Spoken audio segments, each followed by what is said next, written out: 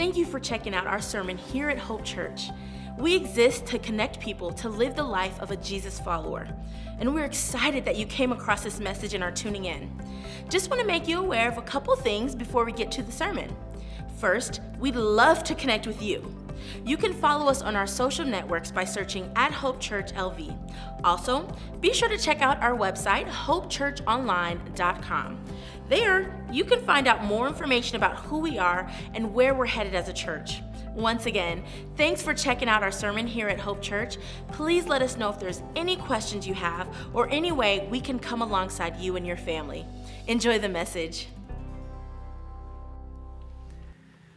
As a pastor, part of what comes with that job or that calling is burden.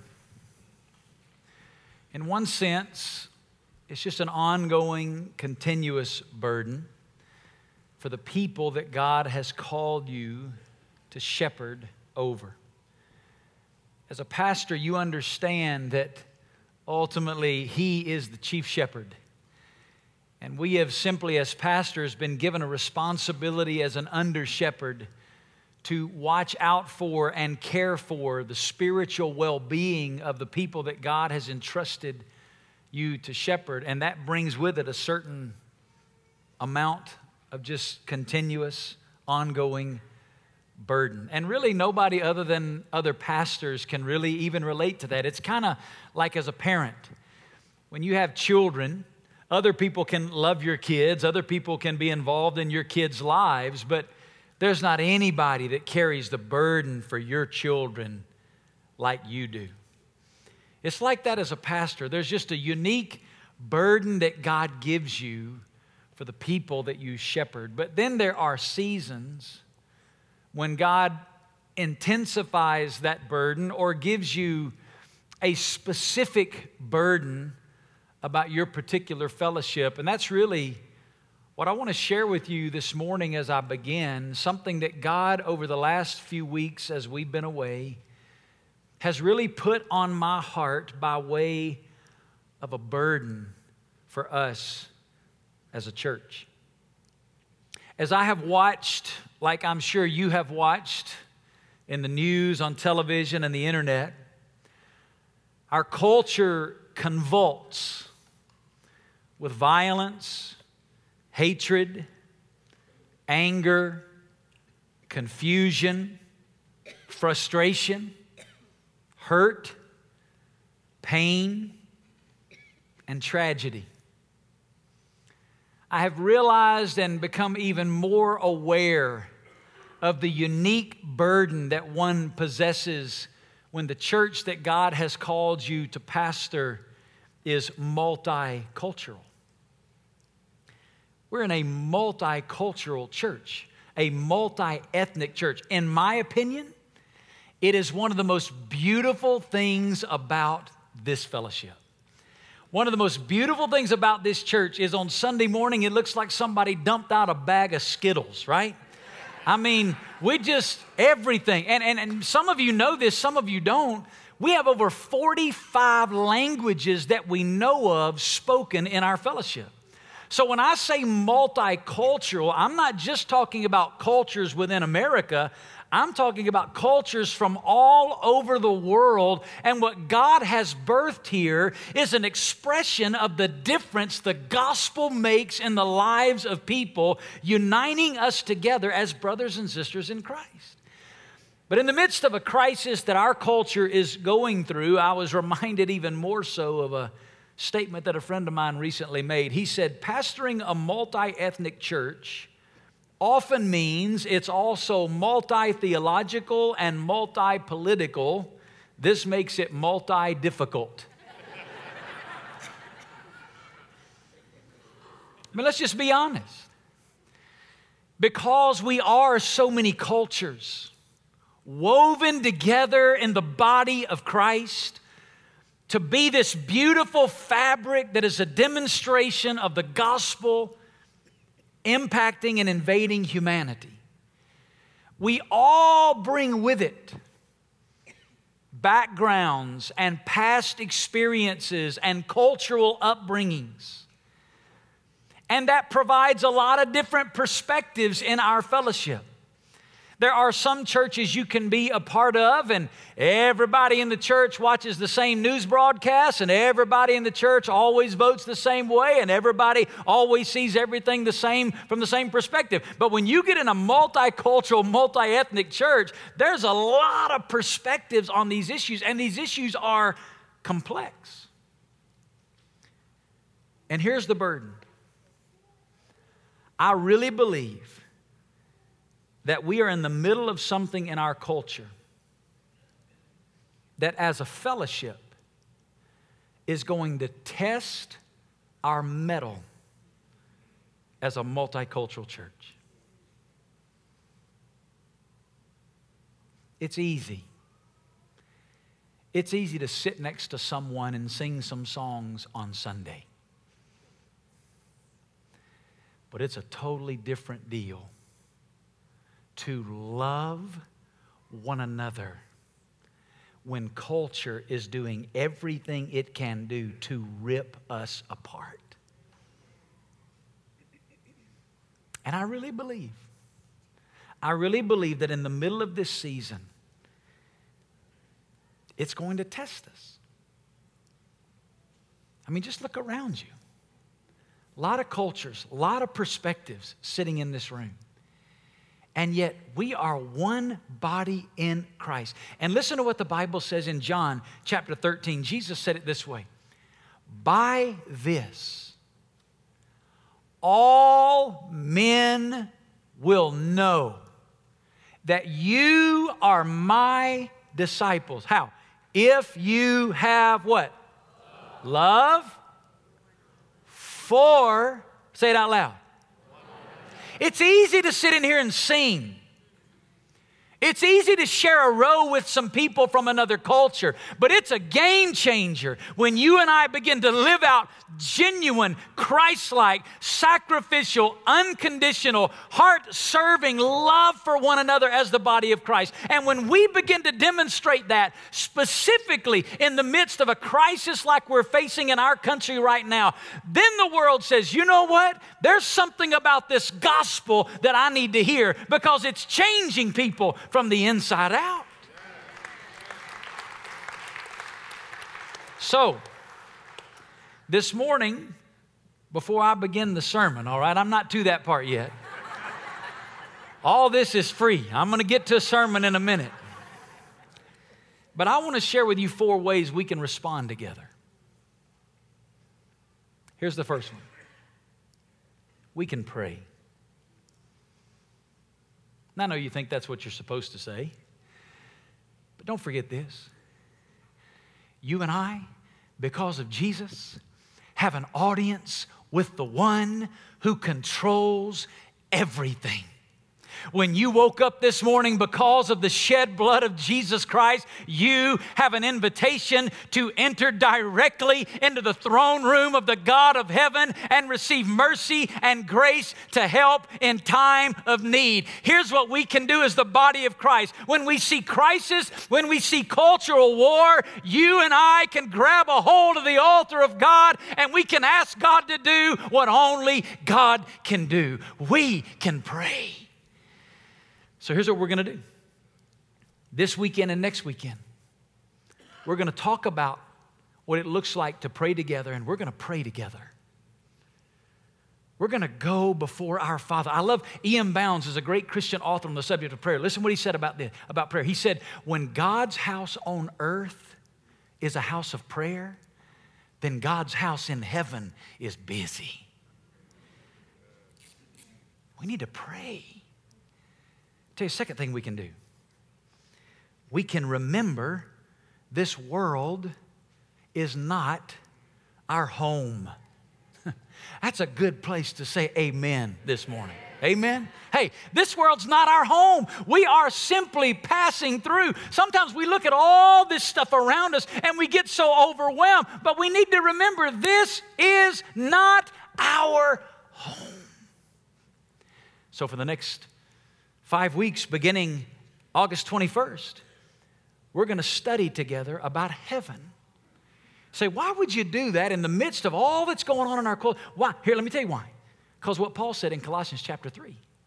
Colossians chapter 3 verse 2, look what he said. He said, set your mind on things, what? That phrase, set your mind, it literally means be intentional about directing your attention and directing your thoughts. Here's what's happening right now in our culture. Our culture is fighting for our attention through the news media, through social media, through what you're seeing on the internet. Our culture is fighting to gain our attention and to capture our heart and to suck us into what's going on around us. But Paul says, hey, we got to be intentional to remember this is not the end. We have a home that is being prepared for us. We have a heaven that we are headed to. So for 5 weeks, we're going to dig deep and we're going to study about heaven. Look what he went on to say.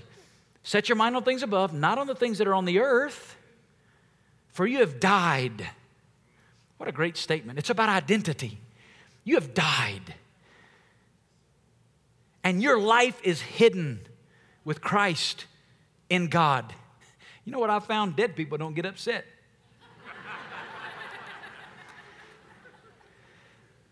That's going to hit some of you at lunch. You're going to say, you know what, honey? He's right. I've never seen an upset dead person. The problem with a lot of us is we've forgotten we're dead. We've died with Christ. And our life is hidden with Christ in God. We can set our mind on things above. One of the things that I love about the way God's gifted His church, God has given us many things. One of the beautiful things God gave us is music.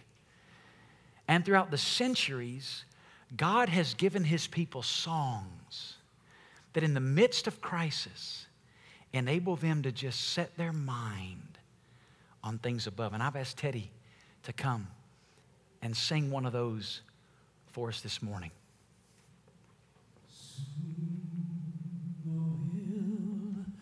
Be done with the troubles of the world, troubles of the world, troubles of the world. Soon the will be done with the troubles of the world, going home to live with God. Soon the will be done with the troubles of the world. Oh, the troubles of the world. The troubles of the world. Soon will be done with the troubles of the world. Going home to live with God. No more weeping and wailing. No more weeping and wailing. No more weeping and wailing. Going home to live with God. I'm so glad that soon will be done with the troubles of the world. no more fighting. Troubles of the world, trouble of this world, soon will be done. Oh, the troubles of this world, going home to live with God.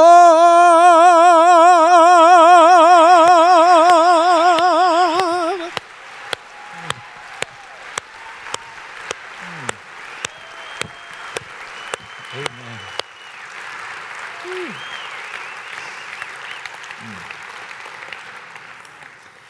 We can remember this world's not our home.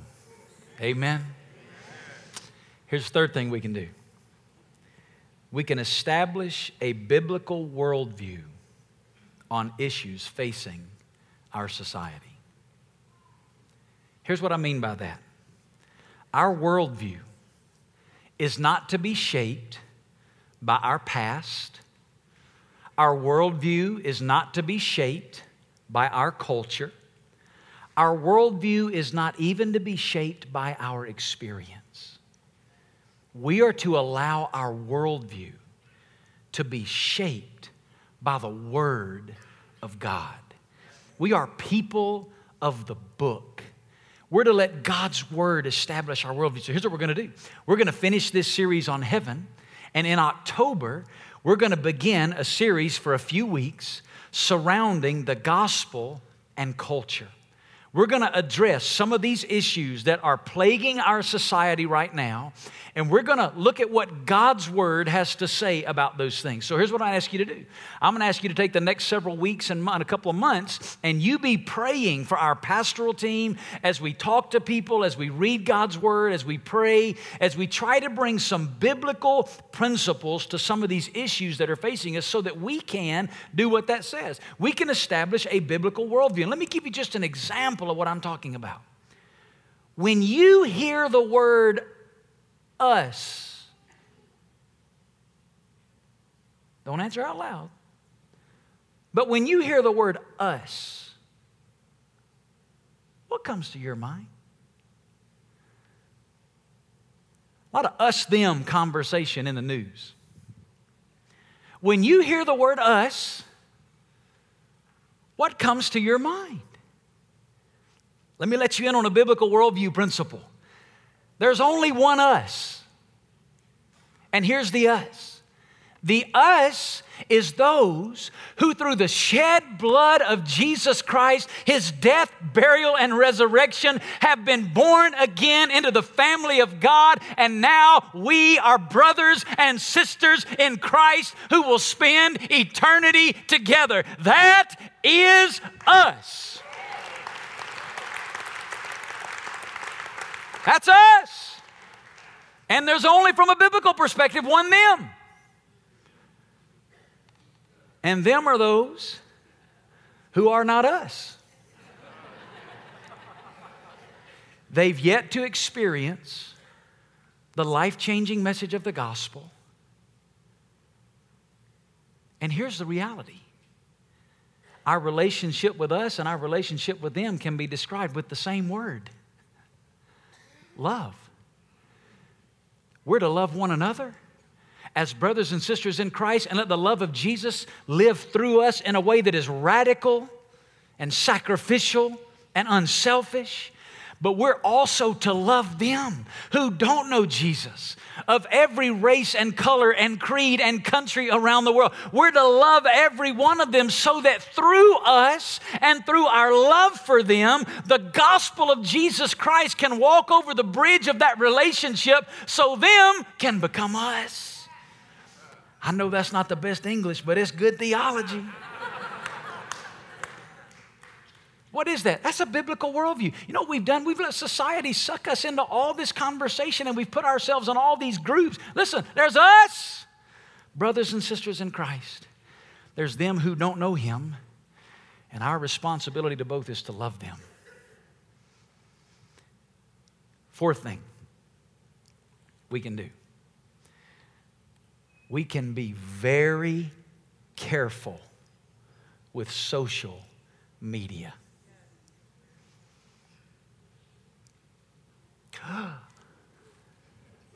Let it sink in. Listen, you and I have brothers and sisters in Christ in this fellowship who come from different backgrounds, different cultures, different experiences. Now, here's what that means. And if you don't get this, you're living in ignorance. You and I may say something that may be right in what we're saying, but because of someone else's culture and experience and background, they're hearing what you're saying totally differently. And part of us being multicultural is caring enough to understand that and doing a lot more listening before posting. You say, that's not in the Bible. It is. I'm going to show you. I'm going to show you. James chapter 1, verse 19. Look what it says. This you know, my beloved brethren, but everyone must be, say it right here, quick to hear. What's that? A lot of listening. Do that first. Do that fast. Be quick to hear. Listen. Listen beyond the words to the hurt. Listen. Slow to. In the Greek, that means post. I just made that up. I'm kidding. But that's what it intends. That's a mechanism through which we now speak. It's how we make our voice heard. Quick to hear, slow to speak. You know the problem? We're really quick to speak with the advent of social media. And you got brothers and sisters in Christ that are following you, and they don't have the relational context to hear what you're saying. So let's be slow to speak. And then look what it says. Slow to what? You know what social media is? It's a place that a lot of people vent anger. And we do it without even thinking. Because why? Look at this. For the anger of man does not achieve the righteousness of God. Here's what that means. My spewing on social media in anger without considering my brothers and sisters in Christ and developing the relational context to have those conversations cannot, will not, never will accomplish the purposes of God. Can't. That's straight from Scripture. Slow. My mentor, Clyde Cranford, taught me this, and it's a great principle. When in doubt, don't.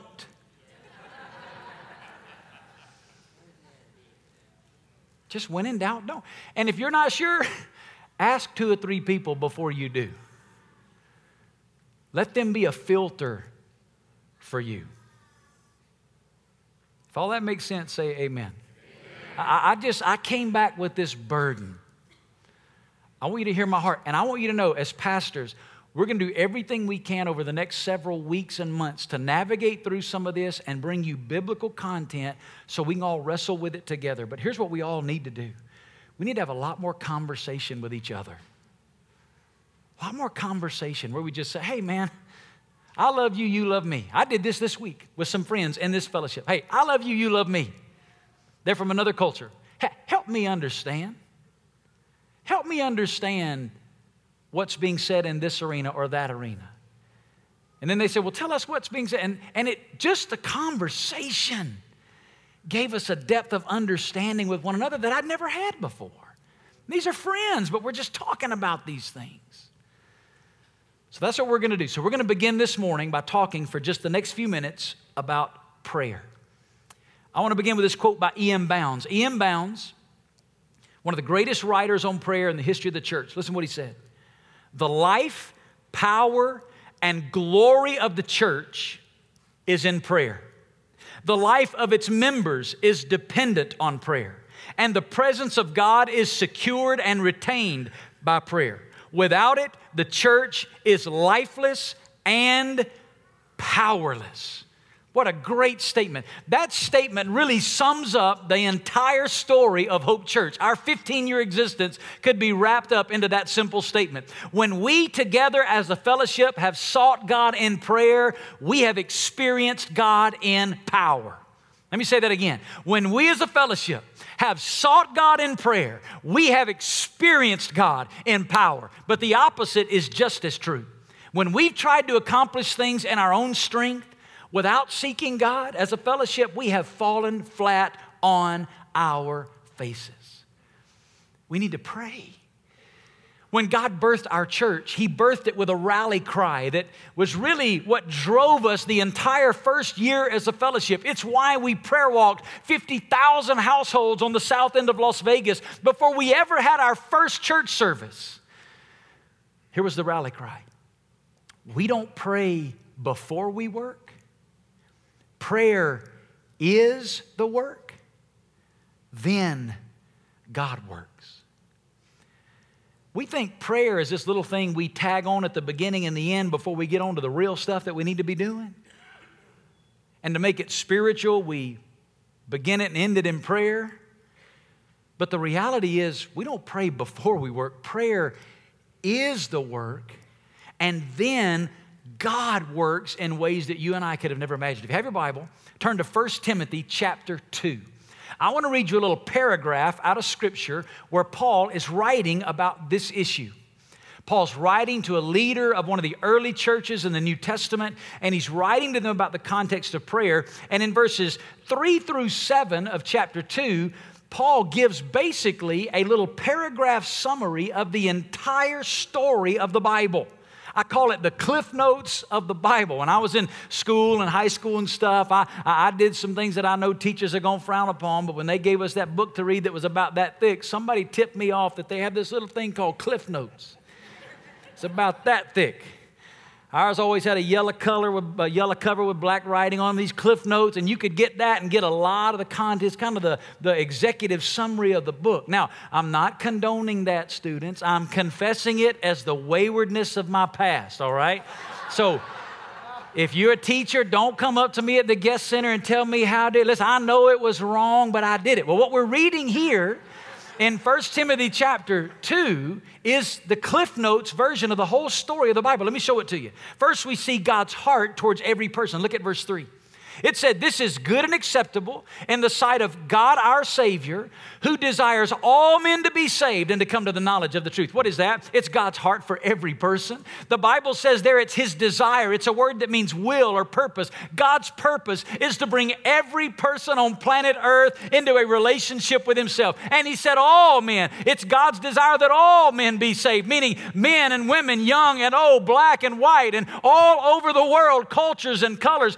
God's desire is that all men be saved and come to the knowledge of the truth. Now, that's not a universalistic belief that all men will be saved, but it's expressing the desire of the heart of God, who desires every human being to come to know Him. Look at the next two verses, verses 5 and 6. "For there's one God and one mediator also between God and men, the man Christ Jesus, who gave Himself as a ransom for all, the testimony given at the proper time." What's that? That's God's gift to every person. You see, God didn't just desire for all of us to be saved. God, through Jesus, has made it possible that we can come to know Him. See, here's the reality of the gospel. The Bible teaches us that every one of us have sinned against God. It starts with that story in the book of Genesis. We broke God's law, and because of our sin, we were separated from a relationship with God. There was nothing we could do to earn it, nothing we could do to merit it, nothing we could do to deserve it. Our sin broke our fellowship relationship with God. But God desires all men to be saved and to come to the knowledge of the truth. He loved us so much that He did for us what we couldn't do on our own. He sent His only Son, Jesus, into the world. God took on humanity, lived a sinless life, offered His body on the cross as a sacrifice for your sin and my sin. And on the cross, Jesus died for my sin. But He didn't just stay dead. Amen? He rose again from the dead as a testimony that God had accepted His sacrifice for my sin. Now, by faith, I can receive Jesus as my Lord and Savior, and I'm born again into relationship with God. That is the good news of the gospel. Amen? Now, Here's what Paul says. God desires all men to be saved. God's now made it possible for all men to be saved. Look at verse 7. In verse 7, we see God's mission to tell every person. Paul says, for this, that little phrase means for this purpose, for this reason, I was appointed, that means to be set apart, a preacher and an apostle. Here's what Paul said. Because God desires everybody to come to know Him, and God's made it possible through Jesus for everybody to come to know Him, Paul said, there's my purpose. I exist to tell everybody I know how they can come to know Jesus through a relationship with Him. Now, I know what you're thinking. Pastor, what does all this have to do with prayer? You said you're going to talk to us about prayer. And you're talking to us about the eternal story of God, that God loves us, God's given His Son that we can know Him, and now we're on mission to tell the world about Him.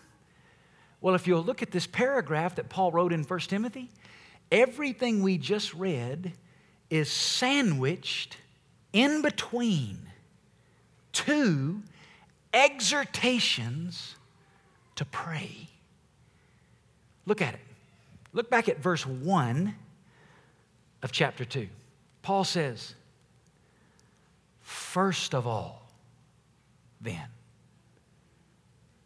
I urge that entreaties and prayers, petitions and thanksgivings be made on behalf of what? What does it say? Oh, listen, that's what he's going to say in a couple of verses. God desires all men to be saved. Okay, so first of all, here's where we're going to start. Petitions, prayers, entreaties, thanksgivings be made on behalf of all men and kings and all who are in authority, so that we may lead a tranquil and quiet life in all godliness and dignity. Now jump down to verse 8. As he finishes this paragraph about the eternal redemptive story of God, look at verse 8. Therefore, I want the men in every place to, what? Say it out loud. Pray.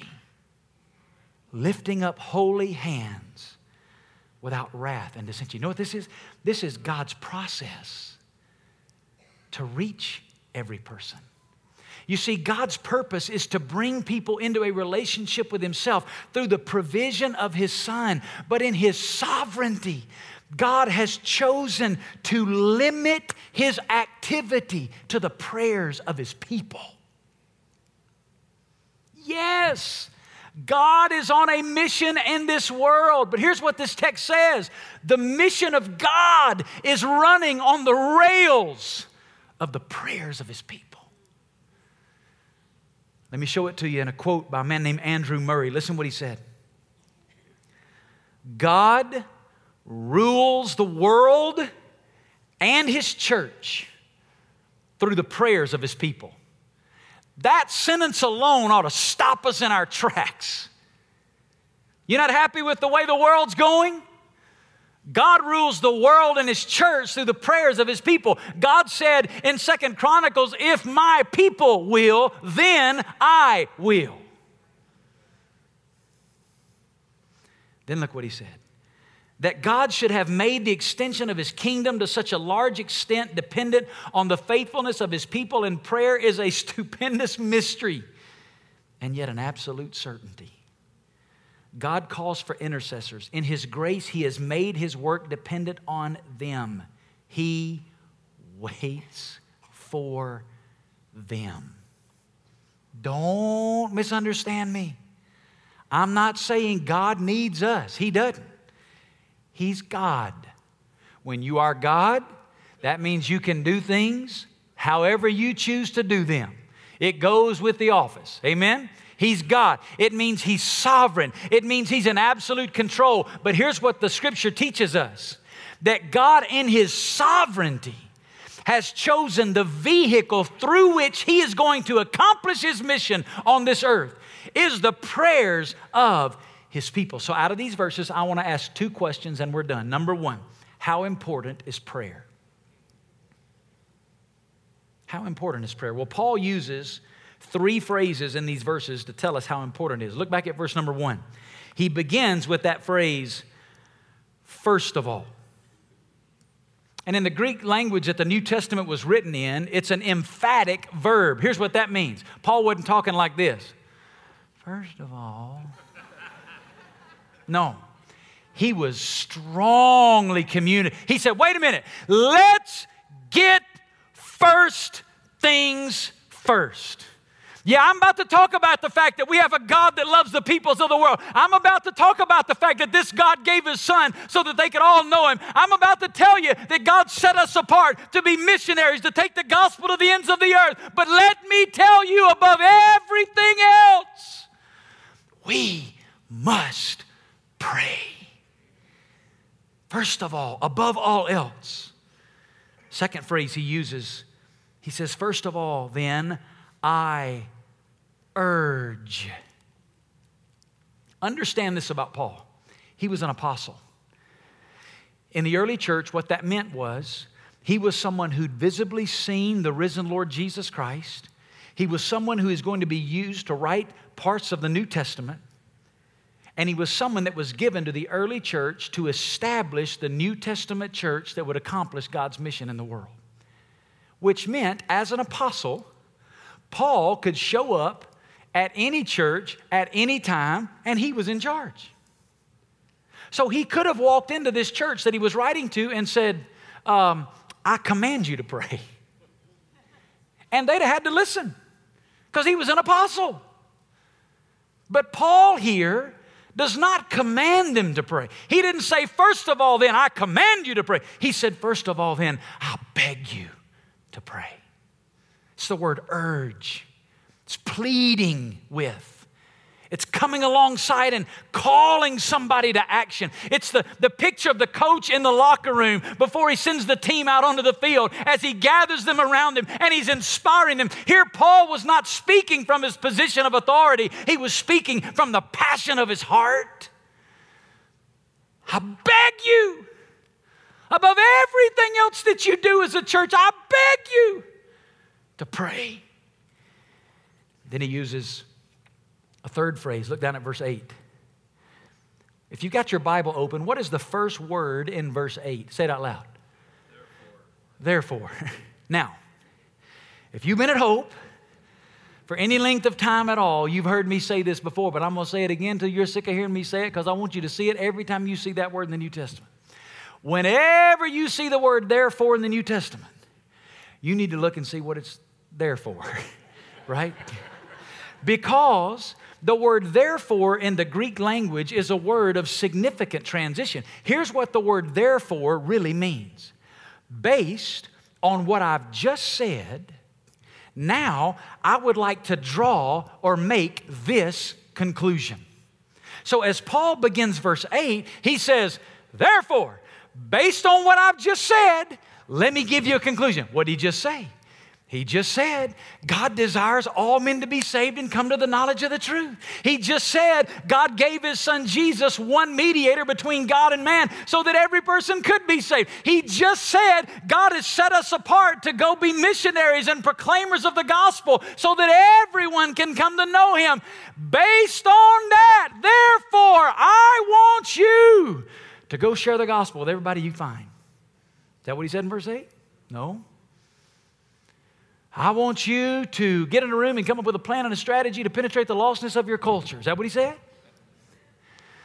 No, I want you to write a new track that will include ways that will communicate the gospel to a contemporary audience. Is that what he said? No. He said, therefore, I want the men in every place to pray. Why do you think he singled out the men? He opened in the beginning by just saying everybody needs to pray. But at the end of the paragraph, he's zeroing the target on the men. You may tell you why I think he did. You get in most churches and you dig deep and you find the prayer ministry. You know who it usually is? It's usually women. And here's what Paul knew. If the men are praying, I promise you the women will be. I want the men, he said, lifting up holy hands, speaking about the integrity of one's life without wrath and dissension, communicating the unity that was to exist in the fellowship through the gospel. Paul said, I want everyone to pray. Here's the point. A.J. Gordon said it this way. You can do more than pray after you've prayed, but you cannot do more than pray until you've prayed. Second question, we're done. How should we pray? How should we pray? Well, Paul gives us some instruction in verse 1. He uses 4 different words for prayer.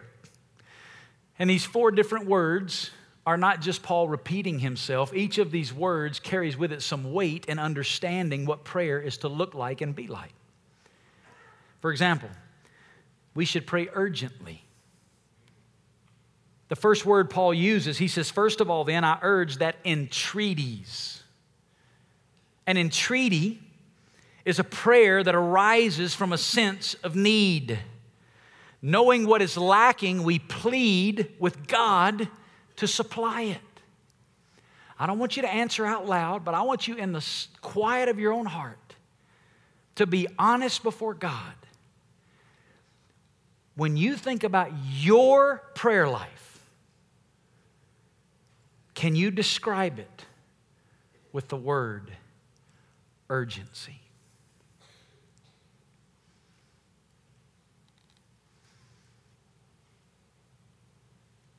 Paul says, above everything else you do, I'm begging you. We must pray with a sense of urgency.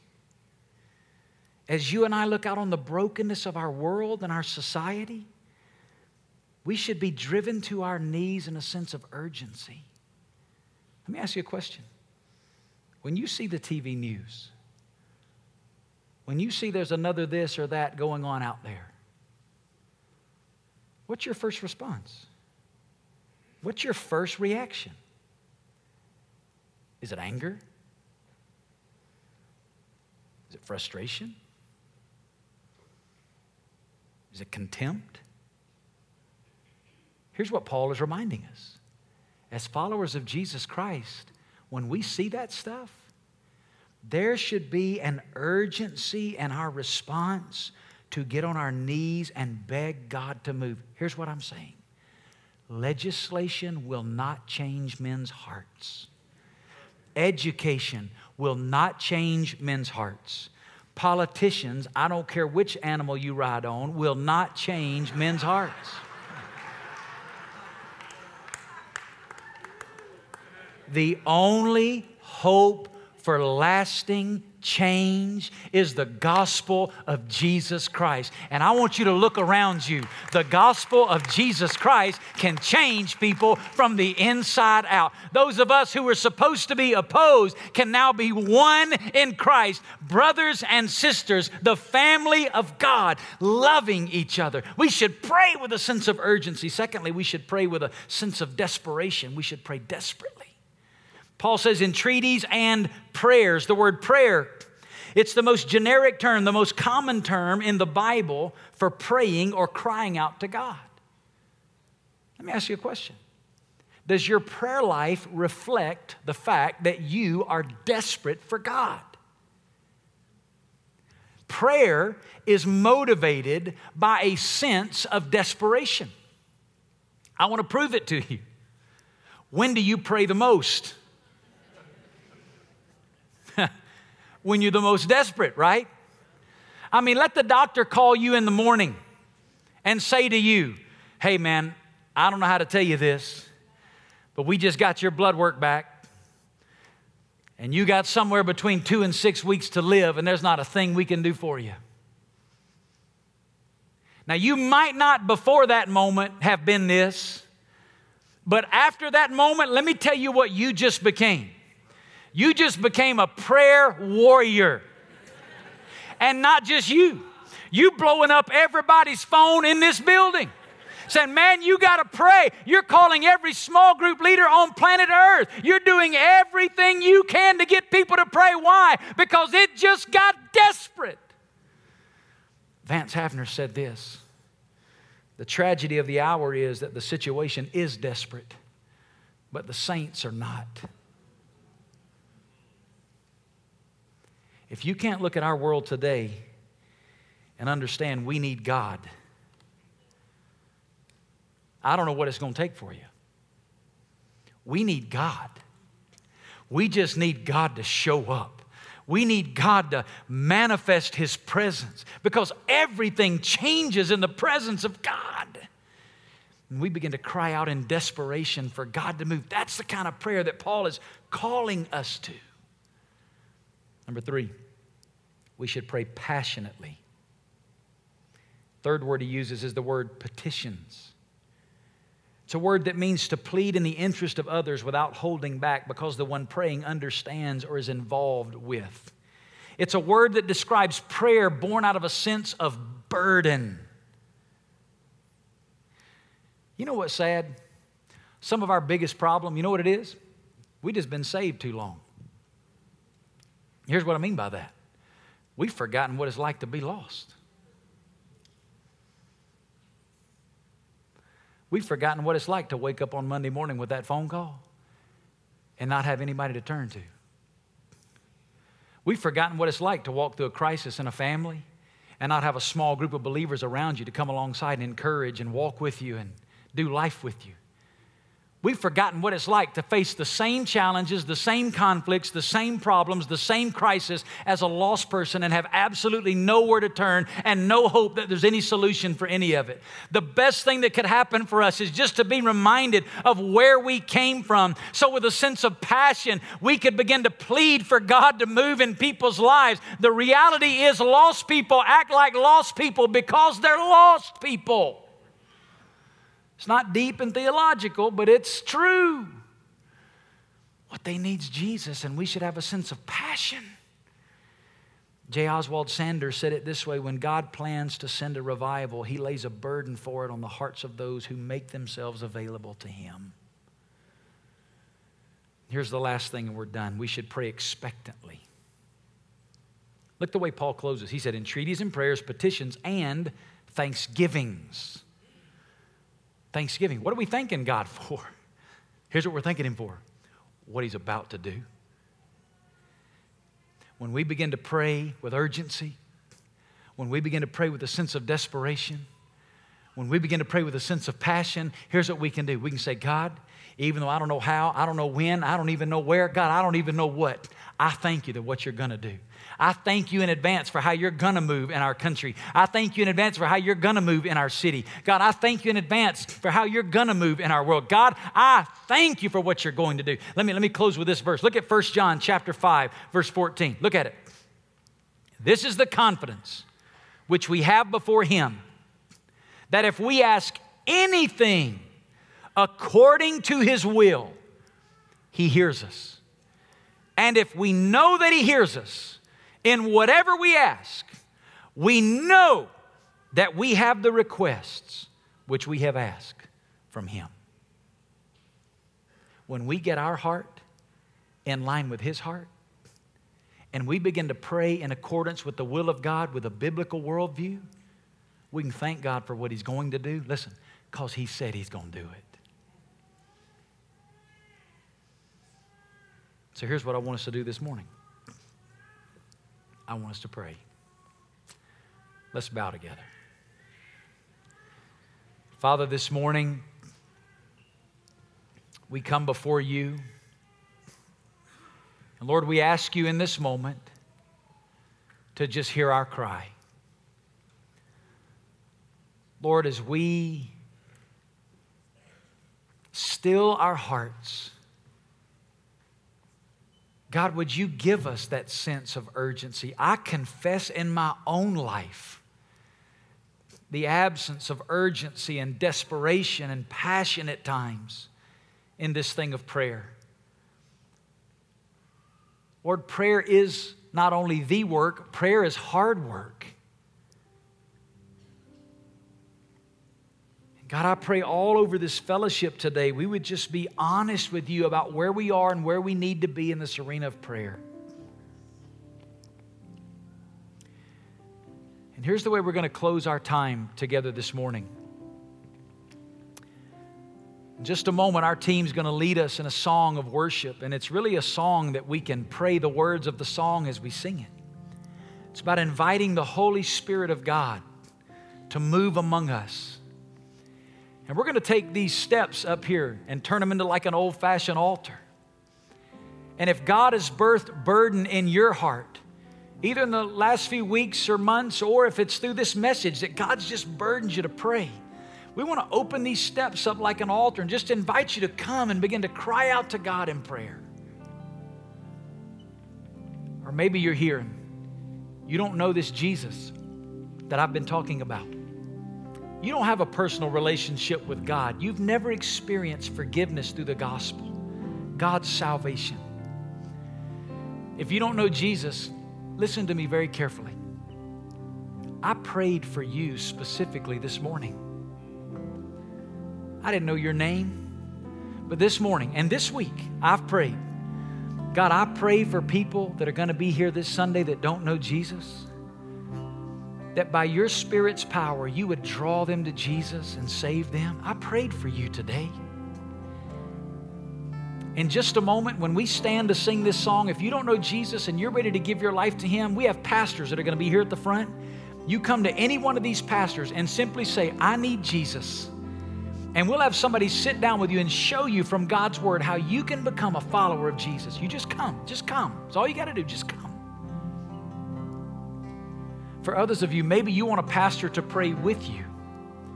Maybe there's a job or a health or a family or a relationship burden in your life, and you just like a pastor to pray over you, pray with you. We're here.